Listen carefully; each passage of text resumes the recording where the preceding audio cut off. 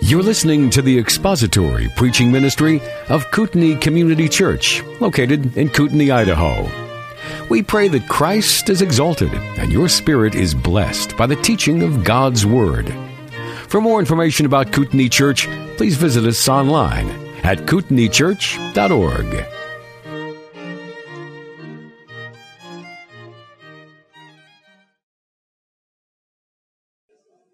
Welcome to Kootenai Community. 1 Corinthians 13 today, again. Let's open in prayer. Father, you have an unconditional love for your elect, the church. And in that love, you have given us the Holy Spirit so that we might live out among ourselves and as a show to the world your love for the church. We pray, Lord, this morning as we look into your word. It is convicting, it is restoring, and it is blessed. We ask that you would, in all three of those areas, help us to be convicted where we need to be convicted. Correct us and restore us where we need restoration. And let us be a blessing to those around us, reminding ourselves daily that, but for the grace of God, there go we. And Lord, your love is perfect, and it will be useful for us to remind ourselves of that every day and to study it in your word, whereas there is where we find the truth about your love. Help us today as we live it out. In Jesus' name we pray. Amen. So there are sections of Scripture that are not convicting, but informational. Well, I guess the Holy Spirit can use anything to convict. He could probably use the names in Chronicles to convict you if he wanted to, because he is God. But it can be said that there are sections of truth that are corrective. There are sections that are informational. There are sections that are restorative. There are sections that are they have many other aspects. Scripture has many other aspects. But in 1 Corinthians, as I have been studying through this, one of the job casualties, if you will, of being a teacher is finding out how poorly you measure up to what you're teaching. And so as I've read through this section of 1 Corinthians again and again and again and studied it, I realize that I have failed in many areas in this little book, in this little chapter. But God is the God of not only conviction, but of restoring.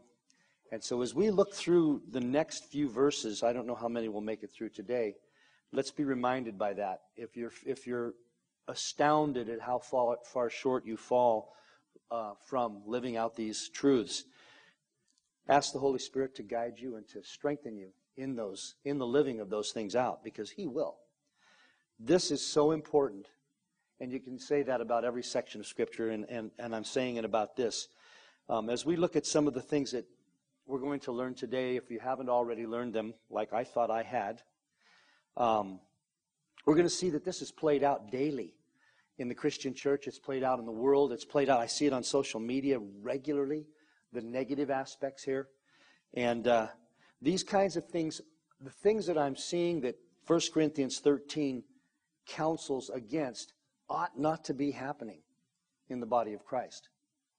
And so as I go through this, I let this finger point right at me. You know, they say when you're pointing at somebody else, there's three fingers pointing back at you. Well, I've learned how to fix that. You point like this. Solved. Problem solved. So, and if there's anybody over to my left, they get pointed at too, but not me. So we left off last week on chapter 13, verse 5. I'd like to read through the whole chapter. It's one of those chapters that's short, and then we can maintain continuity and context. So 1 Corinthians chapter 13. Paul says, "If I speak with the tongues of men and of angels, but do not have love, I have become a noisy gong or a clanging cymbal. And if I have the gift of prophecy, and I know all mysteries and all knowledge, and if I have all faith so as to remove mountains, but do not have love, I am nothing. And if I give all my possessions to feed the poor, and if I deliver my body to be burned, but do not have love, it profits me nothing. Love is patient, love is kind, and is not jealous. Love does not brag, and is not arrogant, does not act unbecomingly, does not seek its own, is not provoked, does not take into account a wrong suffering, does not rejoice in unrighteousness, but rejoices with the truth, bears all things, believes all things, hopes all things, endures all things. Love never fails. But if there are gifts of prophecy, they will be done away. If there are tongues, they will cease. If there is knowledge, it will be done away. For we know in part, and we prophesy in part. But when the perfect comes, the partial will be done away. When I was a child, I used to speak as a child, think as a child, reason as a child. When I became a man, I did away with childish things. For now we see in a mirror dimly, but then face to face. Now I know in part, but then I shall know fully, just as I also have been fully known. But now abide faith, hope, love, these three. But the greatest of these is love. So last week we left off with verse 5. Love does not act unbecomingly, arrogantly. It does not seek its own. It is not easily provoked, and it does not take into account a wrong suffered. Love keeps no record book of the wrongs that have been flung towards it. It is able to settle them in its own mind and in its own heart, as it recognizes, one who has true love recognizes that God brings these things our way to mold us, to make us more like His Son. I think it was MacArthur that said, never let a good catastrophe go unused, or never waste a good catastrophe. It's an opportunity to learn how to respond correctly. Now, in our world today, there's a lot of failing, probably no more than ever before, but what we have is we have a news media that is so interconnected that we can find out about the failings of somebody in a small town in South Georgia that in the past, even just 10 years ago, unless it was something of an incredible magnitude, you'd never know about it. And actually, frankly, that's how it ought to be. We ought not to be meddling in the strife of others, but we have found a way to meddle in everybody's strife, it seems like. And so there's a lot of unrighteousness that's going on that we are more aware of today. And unfortunately, what I'm seeing is people who are enjoying the exposure of that unrighteousness. And that is not something that God's love does. It says, love does not rejoice in unrighteousness, but rejoices with the truth. Love is never happy when someone else falls or someone else fails. Love never rejoices when wickedness prevails, but always rejoices when the truth prevails. The bitter handmaiden of taking delight in the misfortune of others is the sin of gossip.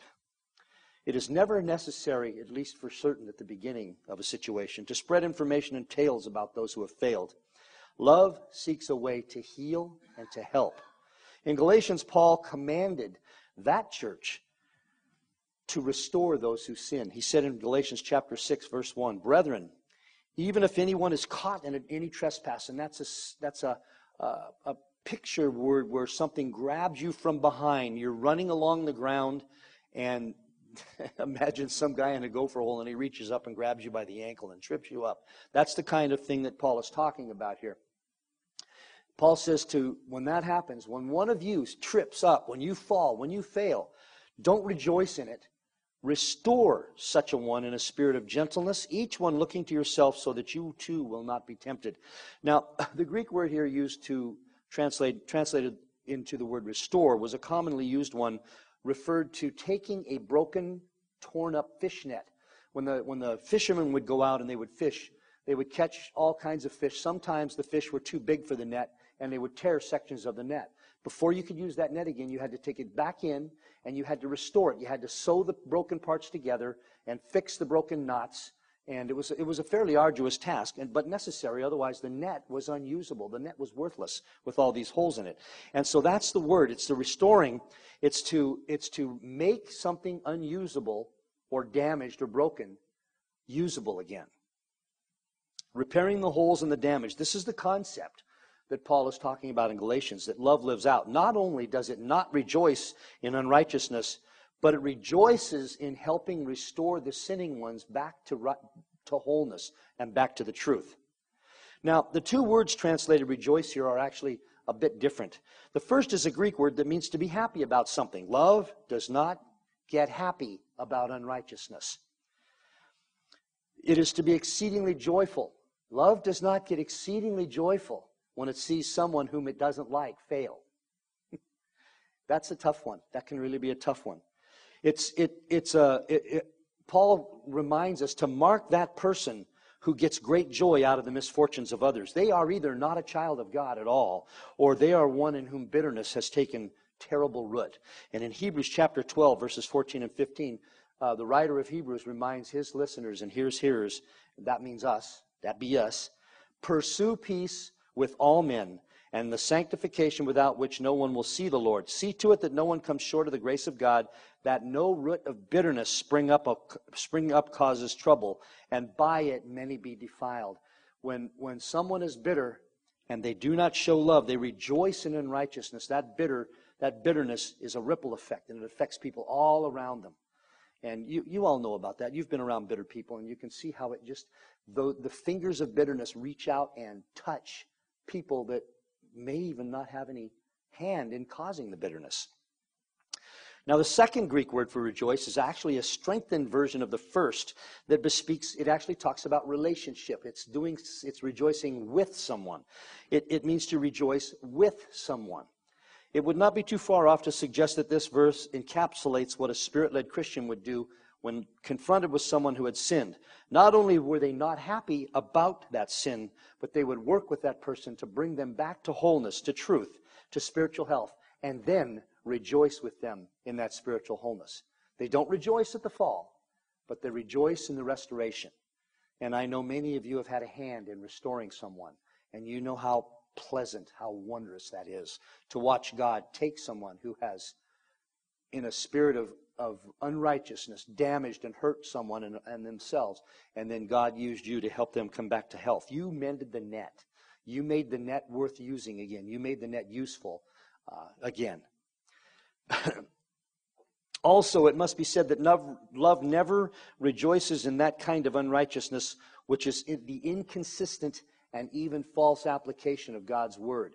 When people misuse God's word, a loving Christian never rejoices in that. They may find themselves it necessary to speak about that, to stop that, to do what they can to stop it.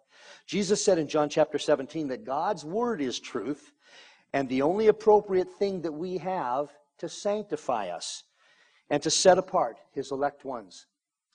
To minimize that in any way is not loving. Love rejoices in the truth, and the truth is, in fact, exactly God's word. Compromising that truth is never loving, no matter how kind it may seem in the short term.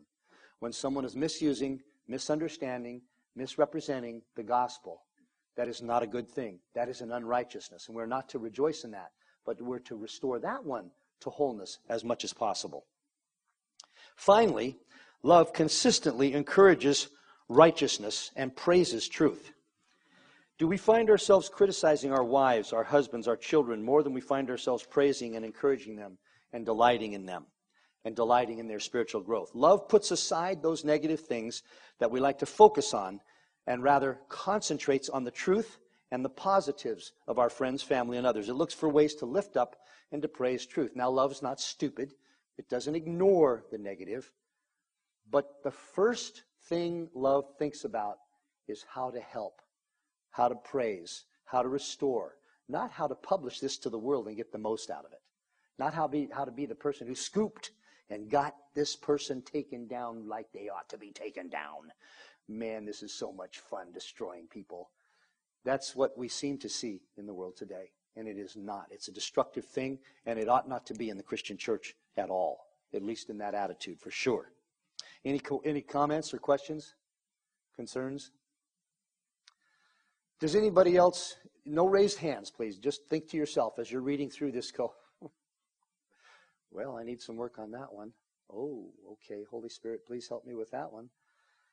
I just, love doesn't want to be alone either. The only jerk in the room. 1 Corinthians 13:7. Love bears all things, believes all things, hopes all things, and endures all things. So the word bears, okay, I'm getting to it. The word bears is actually an interesting Greek word which means to cover or to protect. And it's interesting too, when I was reading through it and studying, it means to make something watertight so that even water can't get in. Well, in those days, first century Palestine, first century Israel, that was something to make something waterproof. They didn't have Foremost Tarp Company that they could call up and bring over a perfectly good 12 mil tarp that you could cover things up. They had to make it waterproof themselves. And it generally means to bear up under something, to support, to hide or to conceal the errors and faults of others. Paul's beating this drum. He's saying it again. It bears all things. It covers things. It hides things as much as is possible. There are 4 qualities mentioned in this verse. And again, Paul uses hyperbole. We will unpack them separately, but it does bear saying that this verse is not implying that love will violate the precepts given earlier. Therefore, still, in light of other scripture, which we used to comment on the scripture and interpret the scripture we're looking at. Love rejects hate. It still rejects jealousy. It still rejects bragging. It rejects arrogance. It rejects brashness, selfishness, anger, resentment, unrighteousness, maligning the word of God, preaching a false gospel, distorting biblical doctrine, and such like. Love will not bear, believe, hope, nor endure in anything that is unacceptable to God, or that will not bring glory to Him. Thus, we must compare this section, as always, with other sections of Scripture to see just what things love actually is supposed to bear, believe, hope, and endure. The first word, which is translated bear, comes from a Greek word, as we mentioned, which means to cover closely so that even water would be prevented from entering, or to protect. It came to mean to conceal another's failings or to endure them patiently. The Corinthians should have been protecting one another from legal issues, ridicule, harm, or being exposed. They should never have gossiped, but rather kept each other's failings to themselves and worked to restore each other. Love does not bear sin, but it tries to protect the sinner and work towards reconciliation. This is unnatural for fallen humanity. It is natural for us to try to expose others for many reasons. Unfortunately, human nature being what it is in this fallen world, we seem to enjoy the failings of others, and we love to portray them to the world. In Corinth, there were very few, if any, attempts to protect one another. Rather, they would take each other to open court in front of the pagans over the simplest and silliest things. They would try to get one over on each other. When the young man committed incest with his father's wife, which should have been a quiet church discipline matter, wherein the sinner was called to account and dealt with in a loving biblical way. Rather, the Corinthians spread abroad their remarkable tolerance for allowing such wickedness that it says in the scriptures that even pagans did not practice.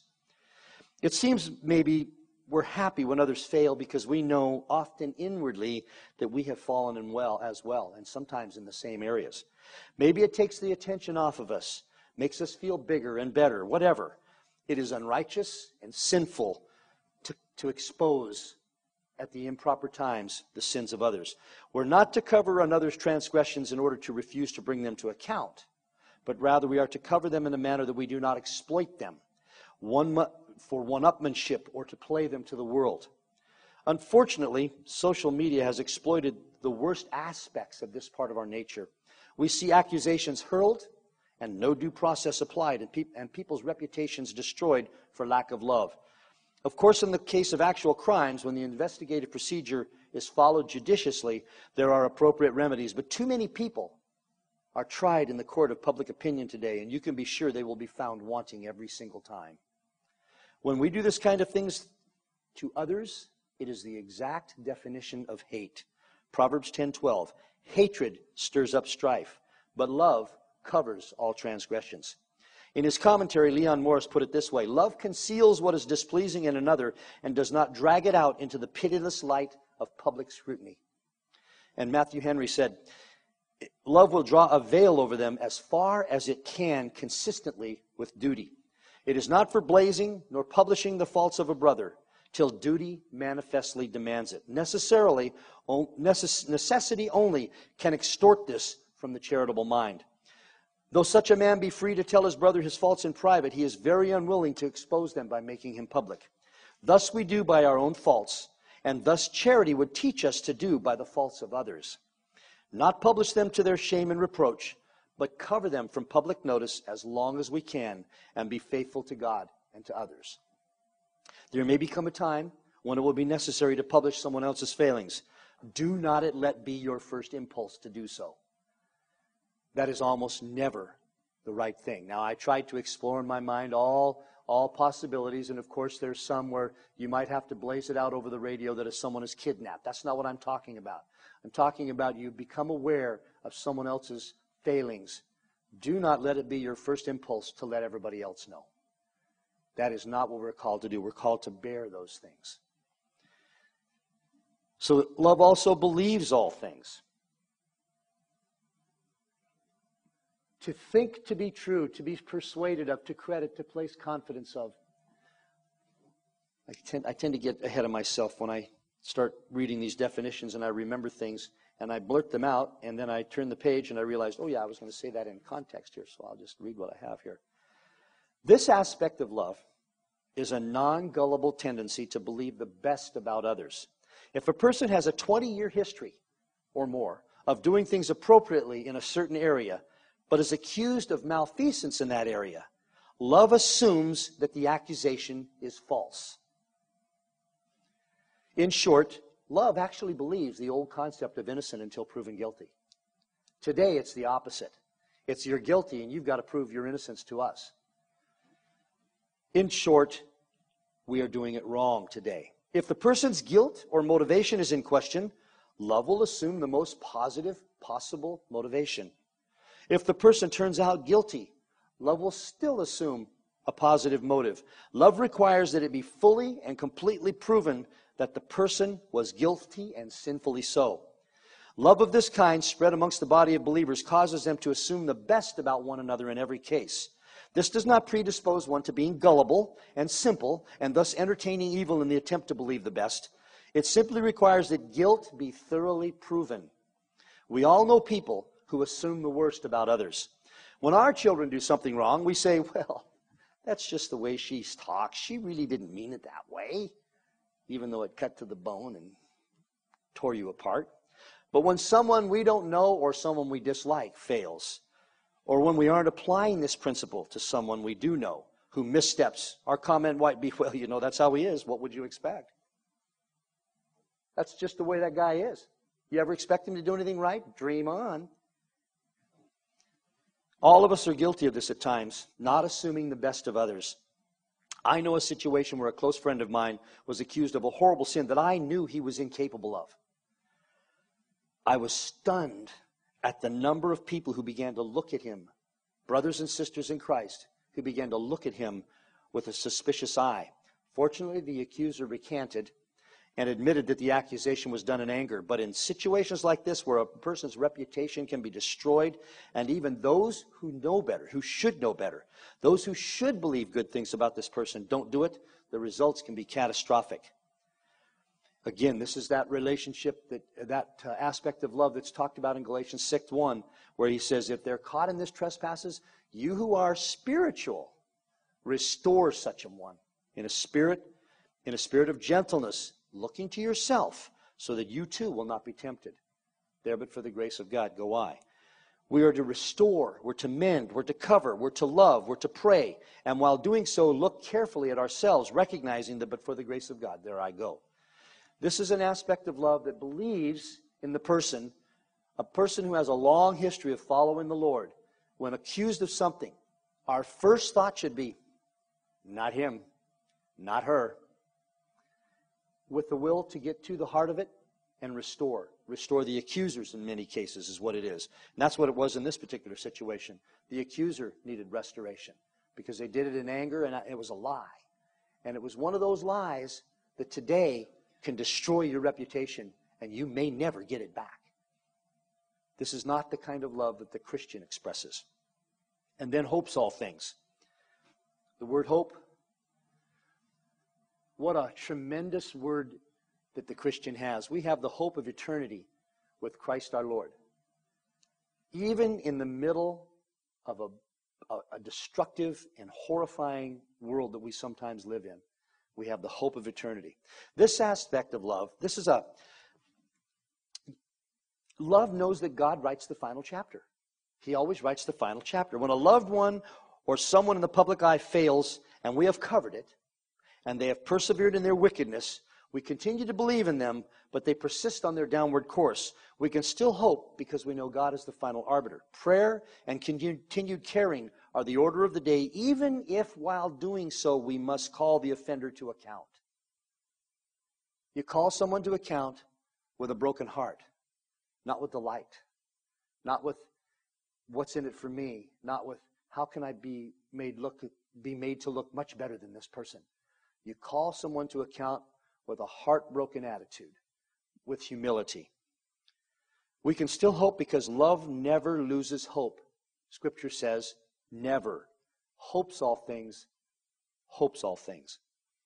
It does not avoid reality, but it realizes that the reality is that just as Christ did not stop at anything to redeem the elect, neither should we stop at anything in our quest to love those who actually need it the most. Who needs it the most? I mean, if there's such a thing as assigning degrees of needed love, it's those who have lost hope themselves, those who have fallen, those who are hurting, those who have done the wrong thing. They got plenty of accusers around them. You don't need to be another one. Help them. Do what you can to restore. And then last, the fourth term is endures all things.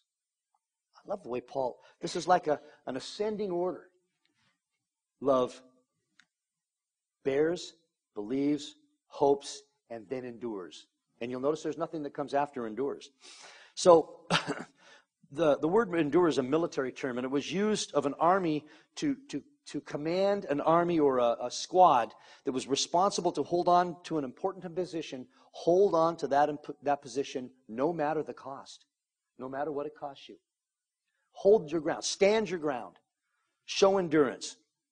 They were to endure every hardship and attack in order to keep secure the position they had attained. Love will stand against any opposition in order to care for those whom it serves. Love is hopeful that those who have failed will not fail again. It never assumes that failure is inevitable, and it does not allow itself to be overwhelmed, but rather perseveres and endures and remains steady through the most difficult times. We all have or will need that kind of love shown towards us sometime in our lives, where someone will believe in us no matter, even when we failed. I don't know when it's harder to have no support when you failed or no support when you haven't failed and you've been falsely accused. They both have their difficulties.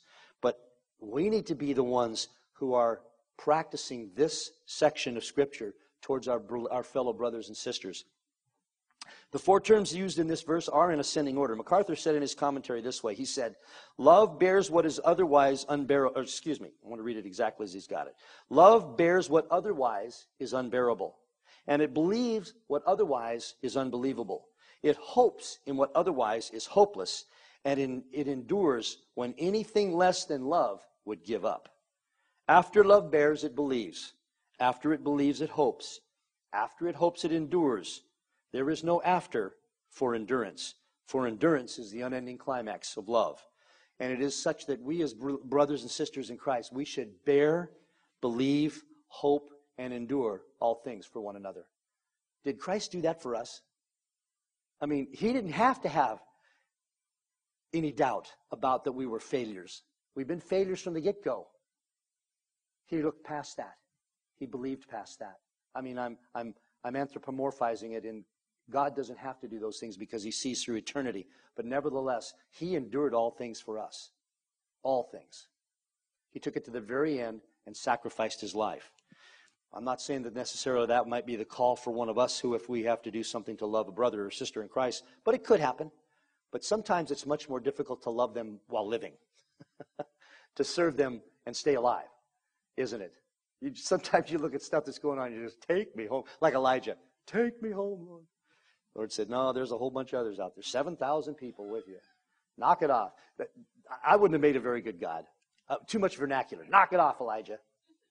Get up off the floor and quit moping, you dork. I don't think there's a Hebrew word for dork, so that's probably why it was never used. But God was gracious to him and reminded him that there were others. He was sad. He was taken aback by the sins of the failures of Israel. But the Lord has ways of reminding us. That was a long one, but any comments or questions about verse 7? Bears, believes, hopes, loves. It's easy to or endures. Bears, believes, hopes, endures. It's a good sequence. Verse 8. This one was an interesting one too. It's amazing how God put together Scripture. It's so perfect. Just boom, boom, boom, and we have everything we need to know about what love actually means. Verse 8, love never fails. But if there are gifts of prophecy, they will be done away. If there are tongues, they will cease. If there is knowledge, it will be done away. Two different words. Well, we'll get to that in a minute. So the word translated fail does not imply that love always wins. Peto. To descend from a higher, to move from a higher to a lower, to fall, to be thrust down. It doesn't imply that love always wins in a given situation. It does not imply that if we apply love, there will always be successes. What this verse is saying is that love is permanent. As it is a characteristic of God, so what shall never cease, it will never cease in its ability to be applied. While love does not guarantee success, wherever there is true spiritual success, you can be certain that love was a component, a major component. The Corinthians had failed catastrophically in this department because they did not love one another. They did not have one another's best interests at heart.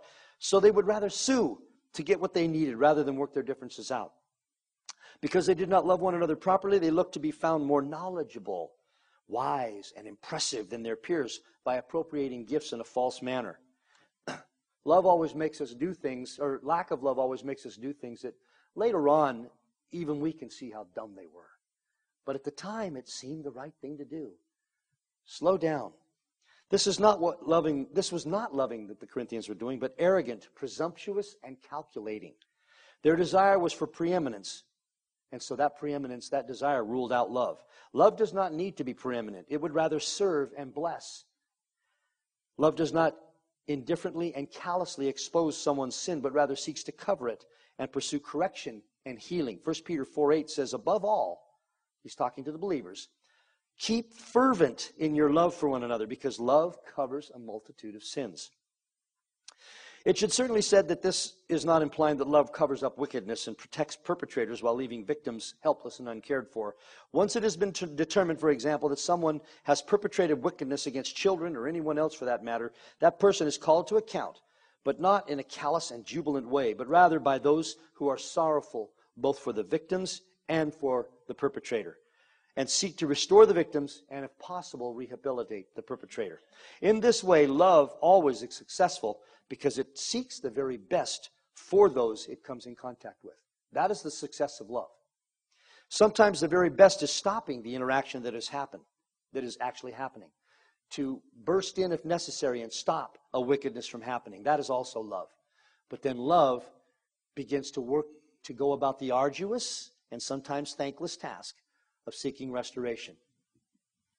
The second section of this verse has a very interesting translation record. There are two different verb forms used to describe what will happen to two sets of gifts. Prophecy and knowledge will be done away, or be done away with, while tongues will cease. So done away. It means to render stop, to some outside force to cause a cessation of the activity. So this Greek word in particular means to cease or to leave off, and is in the imperfect tense, which implies continuing action, and the middle voice, I jumped ahead of myself. Turn 2 pages. The word translated done away means to stop. To reduce an activity to nothing, to abolish, to make of no effect, to bring to naught.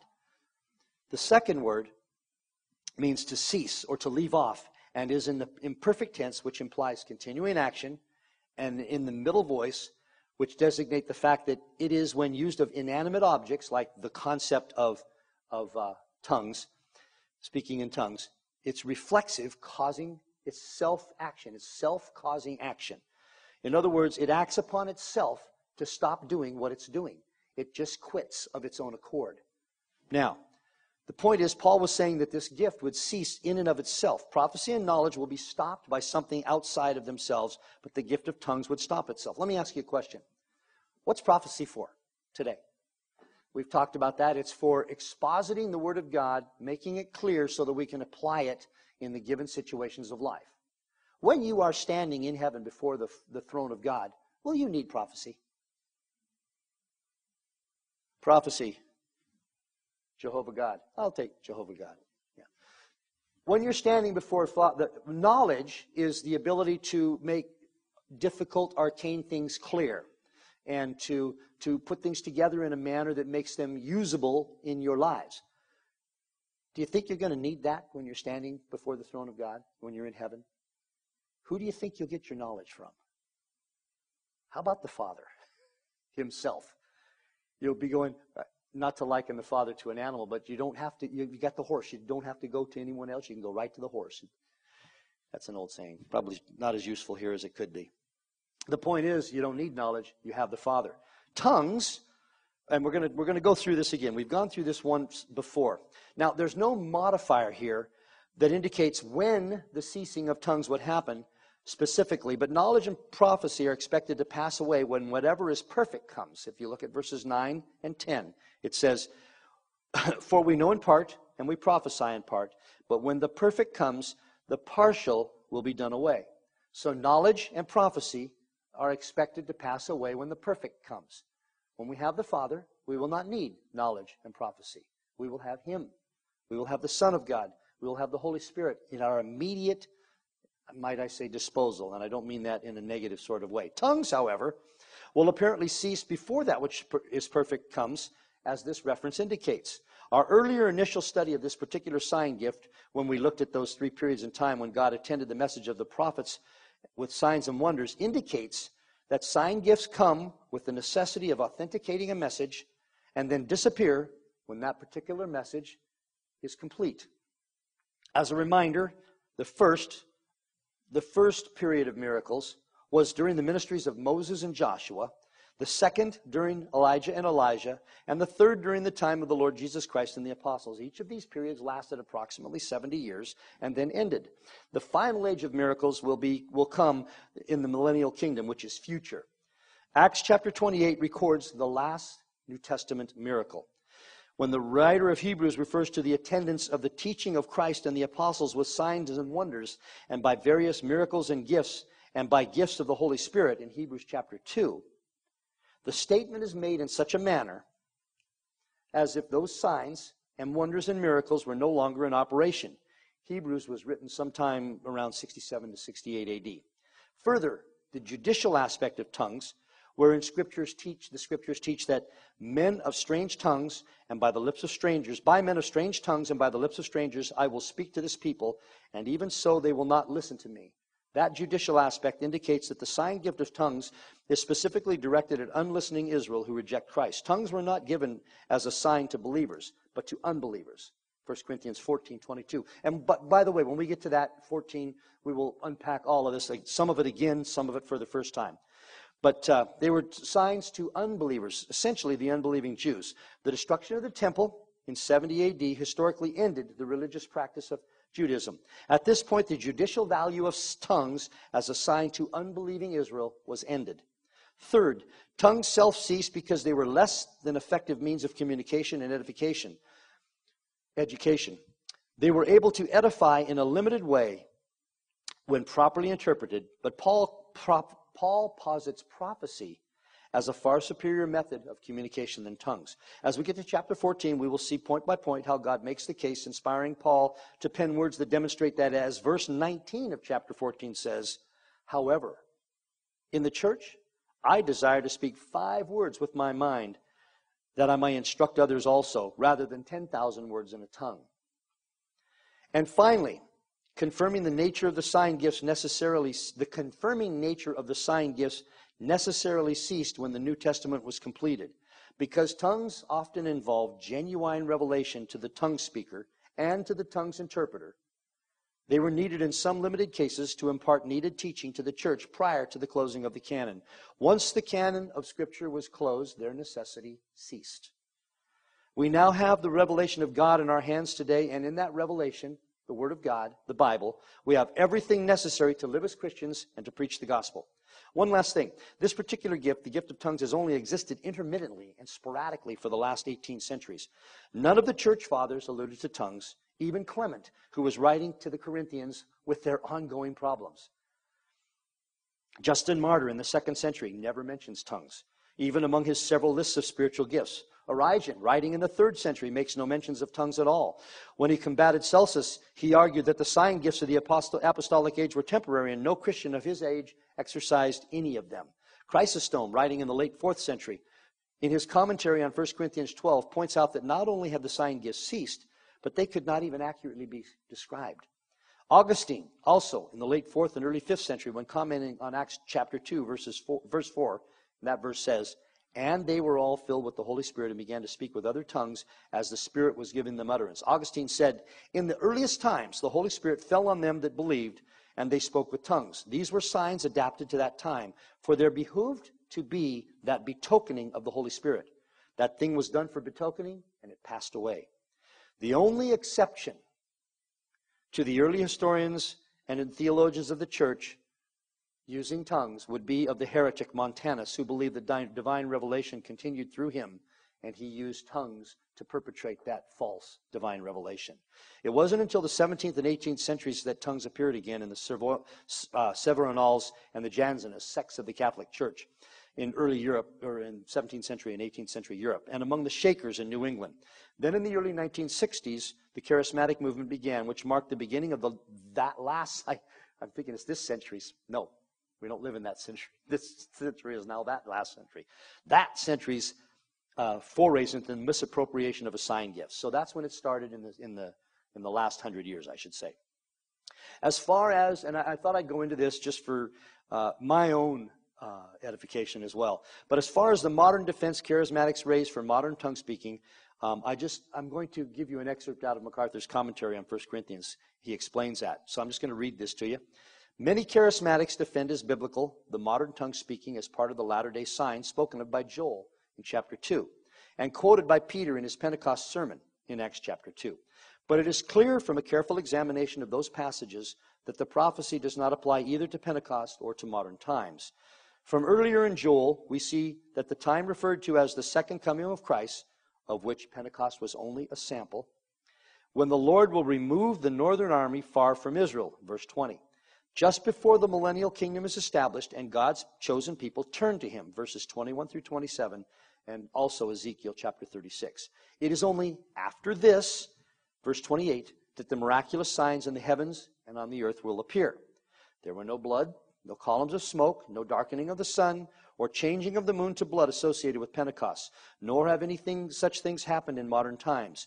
Peter, was not saying that Pentecost completely fulfilled Joel's prophecy, because obviously it did not. He was saying that the limited miraculous signs that had occurred shortly before he began his sermon were a glimpse of a much greater and far-reaching signs and wonders that would come in the last days. Acts chapter 2, verse 17. There simply is no biblical explanation given here for the modern reappearance of tongues or any of the other miraculous gifts. Some charismatics also maintain that the early and latter rain of Joel 2:23 refer to the outpouring of the Holy Spirit at Pentecost and in modern times respectively. But the early rain was the literal rainfall that came in the autumn, and the latter rain was that rain which came in the spring. Joel's point is simply that God will make crops grow profusely in the kingdom, as the following verses 24 through 27 make abundantly clear. George N.H. Peters, a Bible scholar of the last century, said, "The baptism of Pentecost is a pledge of fulfillment in the future, evidencing what the Holy Ghost will yet perform in the coming age." A contemporary theologian, Helmut Thielke, describes the miracles of the first century, including tongues, as the lightning on the horizon of the kingdom of God. So, a simple summation of this verse teaches us that when we stand before God in eternity, He will have done away with prophecy and knowledge, because we will be in His presence, and perfect exposition and perfect knowledge will be part of our everyday existence. Can you believe that? The strange parts of the Scripture that we're going to go to the grave not completely understanding. They're going to bloom like a rose. We're going to know exactly what they mean. It's going to be so cool. Prior to that time, however, those tools that were used to authenticate his message to the contemporary hearers and for historical purposes to demonstrate to later readers that the canon of Scripture was complete and all that was necessary for living the Christian life, ceased of their own accord. As they authenticated the self-authenticating Scripture, they were no longer needed. So that closes this little bit of section here. And then we're going to look at verses 9 and on, starting next week, or if Jess teaches, after Jess teaches. The point is to tie this up, reminding ourselves back to what at least seemed most for my life needs, if you will. Bear with me as I be selfish. Love doesn't rejoice in unrighteousness. It rejoices in restoring people to righteousness. It doesn't fall down. It bears people. It bears them up. It supports them. It protects them. It does everything it can to bring them back to wholeness. It believes in them. It hopes in them. But its eternal hope, its final hope, is in the God of creation, who is the one who can actually restore those who need restoration. And so those things that were necessary to authenticate God's Word, so that when we read 1 Corinthians 13 and we look at these verses, we can look at them as correctives, restoratives, and blessings in our lives, because they are, in fact, the very Word of God. We don't need anything else. We have it all right here. It's like a mechanic having every single tool he could ever need or anticipate to fix anything that was ever broken in the history of the human race. We have it all right here, and it's marvelous. Let's pray. Thank you, Lord, for your word. In Jesus' name, amen. Thank you for listening to the latest podcast from Kootenai Church. If you'd like to learn more about Kootenai Church or to donate to our church ministry, you can do so online by visiting kootenaichurch.org. We hope you enjoyed this podcast and pray you'll join us again next time. Once again, thank you for listening.